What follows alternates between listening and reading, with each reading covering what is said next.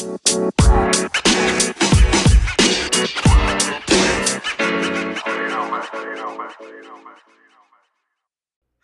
it's Ms. Okada, and this podcast is episode 2 of season 2. This will be a year-long series where I will be reviewing books that I read in 2021. Why? Because I set a goal for the year 2021 to read at least 12 books. I might as well put my thoughts of the books into words. Keep in mind, there are spoilers in these episodes, so if you are planning on reading these books I've listed in the description, I would skip this episode. Today, I am going to review the books I read for the month of February. The Complete Short Stories, Volume 2, 1954 to 1988 by Roald Dahl, Five Little Indians by Michelle Good, and Fated for Felony by Victoria Laurie.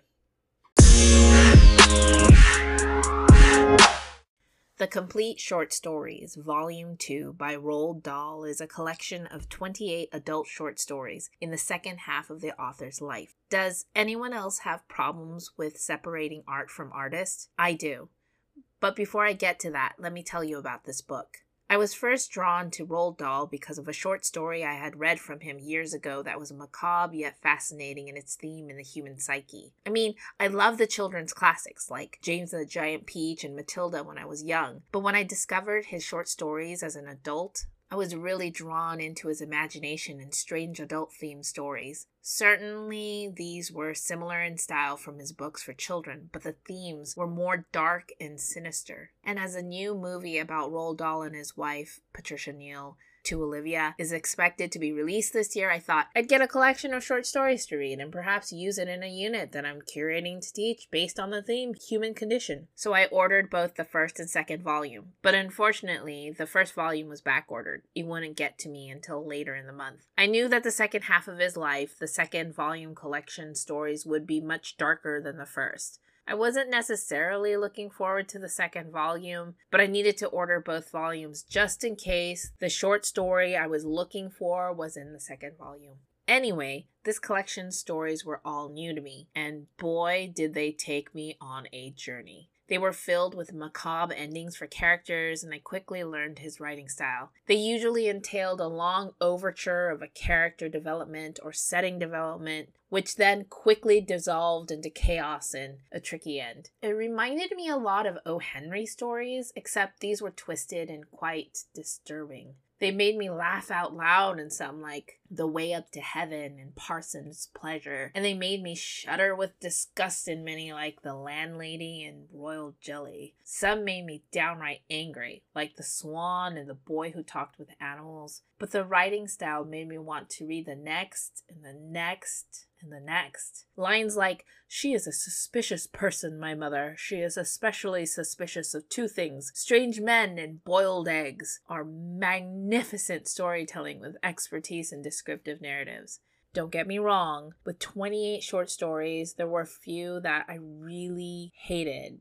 And they really disgusted me. In fact, there were a few days of reading that I just loathed the stories. But in the middle of reading, about page 400 or so, I had a hard time continuing on. But at this point, I had read through half the book. Remember how I asked in the beginning of this whether anyone else has problems with separating art from artists? This is about the point in which I Google searched Roald Dahl and came across some very anti-Semitic quotes from him that absolutely made me angry. No matter the fact that the family has now released statements condemning Roald Dahl's quotes and apologizing for his anti-Semitism, it, for me at least, tainted his art, his literary works. Side note, I've always had a problem with separating the art from the artist. That's why I don't own any Seuss and I refuse to read them to my son today. I mean, he'll eventually discover them in school, I'm sure. And when he does discover them, I will tell him the history of the man and the truth behind his works, including his atonement. That's also why I have a hard time with certain musical artists and their music. Even if it's catchy, I just stop listening and singing them. I don't know.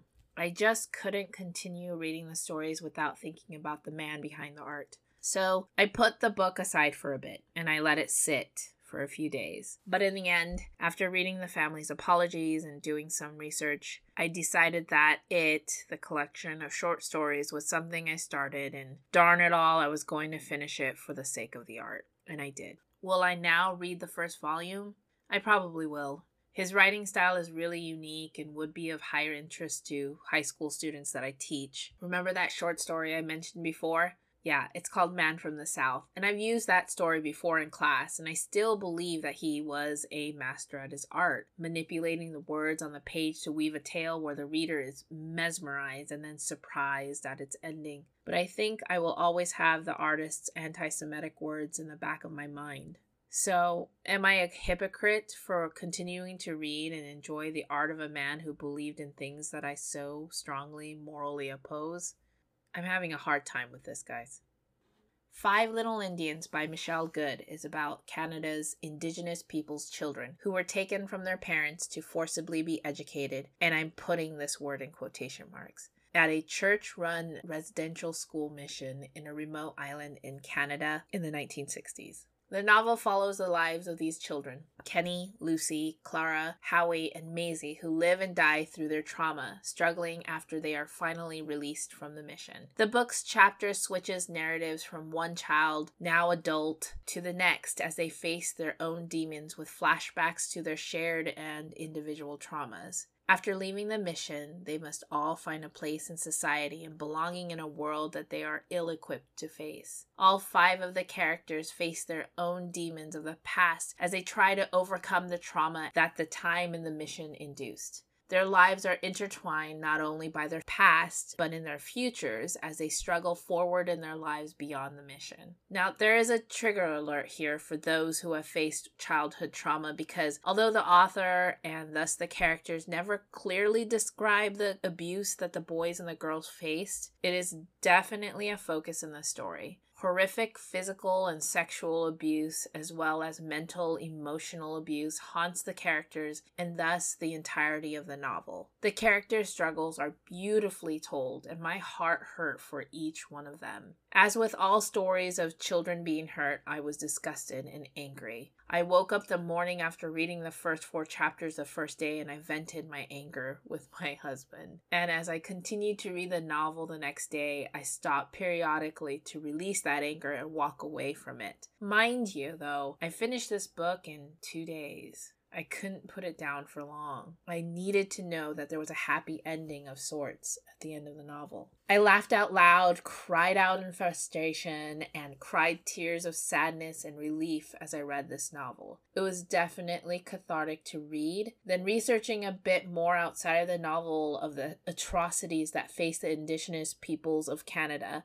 I am aware somewhat of the history of atrocities in the US. I am no expert, but I try to be better educated in the history of Indigenous peoples of the United States. But I hadn't really heard of what happened in Canada. I know that the Nazi Party during World War II looked at our Indian reservations and how they were treated to model their detention camps. But it was eerie to read how these children as young as age 6 were taken forcibly from families, hauled to a remote place where they couldn't be easily rescued, with threats of jail for their parents, and then heads shaved with green powder before feeding them as little as possible and beating them. I was so angry and devastated for the families as well as these children. I cheered for their resilience as they stole food and protected one another. I cheered for every little success they were fortunate to make after their release. Spoiler, not all of them make it, but death is treated beautifully in this novel. Rebirth is even more beautiful in the novel. The heart and spirit of the Indigenous peoples is weaved beautifully into the storytelling, and what a wonderful journey it was reading this novel. Last month's novel, the Night Portraits format, having different characters telling their stories, made the story choppy and difficult to enjoy for me. This novel was different. There was much more beautiful imagery and nuances. The author's ancestors and Cree background comes through her words, and the emotions of the characters were complex with how each dealt with trauma. The ending made me happy, with a happy ending as it circled back to the prologue, making me want to read it all over again immediately. It was definitely a story that took me on a roller coaster ride. I highly recommend reading this novel, even if you don't know about the history of the Indigenous people of Canada. It is a heart-wrenching and beautifully told story. Fated for Felony by Victoria Laurie is book 16 in a series about Abby Cooper, a psychic who shares her gifts with the FBI in order to solve cold cases. This is yet another of my guilty pleasures books that I've been reading for years. The reason I picked up this series is because when I used to spend time at the library and bookstores perusing aisles and killing time, I'd spend most of my time in mystery aisles and avoiding horror, looking for what I like to call the pastel mysteries. They were aimed towards women like me who loves an easy-to-read mystery with a strong female lead character with witty, punny titles and pastel covers. Abby Cooper, Psychic Eye, was one of those titles. Listen, she's a psychic and she could work as a PI. Now that's witty. I've read every book in the series since, following the author and waiting for the next book patiently, devouring them in one day at times when I have had the chance. I followed Abby as she navigated many a skeptic and many a killer as she fell in love with her beau and built her reputation in the bureau to find her calling. Now in this novel, Abby has settled into her life and works for the FBI when a skeptic podcaster, a former detective, calls her abilities to question and challenges her to solve a serial killer case that he himself was not able to solve prior to his retirement. Her whole team's reputation is called to public scrutiny, and their livelihood is on the line as they go through Abby's visions and solve the crime. Now, I've been reading these books for years, and I've been with Abby since day one, so I am well aware of her process as well as all the characters' quirks and hidden allusions to past characters, like MJ Halliday, who is the main character of a spin-off series that I also love, but the author has kind of stopped with those books. But this book deals with a skeptic, so Abby spends much of her time explaining her process and why her psychic abilities are so important in the process of solving these cold cases. Even though I'm well aware of her process, the story felt like a walkthrough of a day in the life of a psychic helping with the hard-to-solve case. And it included Abby's long dissertation-type speeches about the importance of her and her team's job in solving these cases. I frequently wondered while reading who the author was trying to convince of Abby's abilities. As a reader of her novels who has followed her since the beginning, I don't question her abilities at this point or need to be proven the importance of the department she worked for in the FBI along with the effective detectives she works alongside. So it seemed a bit preachy at times. But this novel certainly spent an inordinate amount of time explaining her process. I guess the author must want to appeal to a new audience who may be picking up this novel without reading the past 15 in the series. It's been a couple of years since I fully engrossed myself into Abby's world, so it was nice to be with the characters again. The mystery unfolded methodically as usual, and the comfortable pacing of the narrative made this the perfect novel to read in one day. The ending of the story also revealed that there would be a book 17 in the future, so as soon as that is up for pre-order, you bet I'll be ready to continue my journey with Abby Cooper, Psychic Eye. Fated for Felony by Victoria Laurie is book 16 in a series about Abby Cooper, a psychic who shares her gifts with the FBI in order to solve cold cases. This is yet another of my guilty pleasures books that I've been reading for years. The reason I picked up this series is because when I used to spend time at the library and bookstores perusing aisles and killing time, I'd spend most of my time in mystery aisles and avoiding horror, looking for what I like to call the pastel mysteries. They were aimed towards women like me who loves an easy-to-read mystery with a strong female lead character with witty, punny titles and pastel covers. Abby Cooper, Psychic Eye, was one of those titles. Listen, she's a psychic and she could work as a PI. Now that's witty. I've read every book in the series since, following the author and waiting for the next book patiently, devouring them in one day at times when I have had the chance. I followed Abby as she navigated many a skeptic and many a killer as she fell in love with her beau and built her reputation in the Bureau to find her calling. Now, in this novel, Abby has settled into her life and works for the FBI when a skeptic podcaster, a former detective, calls her abilities to question and challenges her to solve a serial killer case that he himself was not able to solve prior to his retirement. Her whole team's reputation is called to public scrutiny, and their livelihood is on the line as they go through Abby's visions and solve the crime. Now, I've been reading these books for years, and I've been with Abby since day one, so I am well aware of her process as well as all the characters' quirks and hidden allusions to past characters, like MJ Halliday, who is the main character of a spin-off series that I also love, but the author has kind of stopped with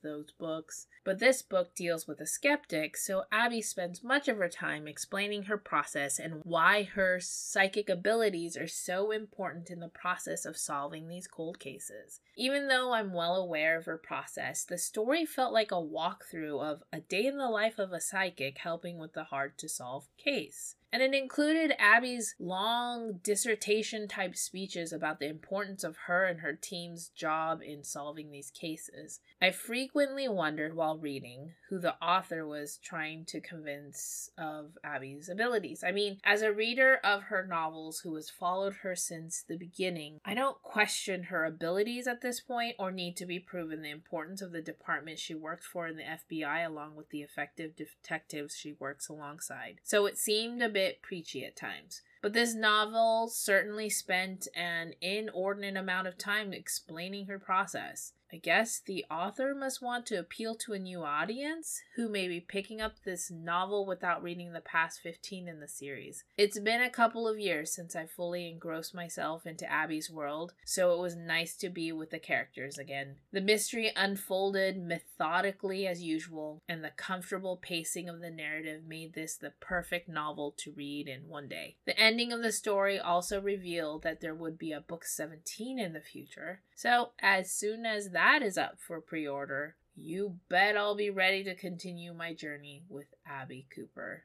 Psychic Eye. So the 3 books I read this month gave me much needed mental breaks from my job and worrying about when I would be able to get the COVID vaccine. I've gotten a few more book recommendations from friends, and I'm excited to dive into these stories in March. They vary in topics, fiction and nonfiction, so I'm looking forward to them. Reading helps me mentally reset every day, and I am absolutely enjoying this new habit this year. This month was 3 books and 1,380 pages. So the book count for 2021 so far, 6 books, 1,507 pages. Thank you for listening.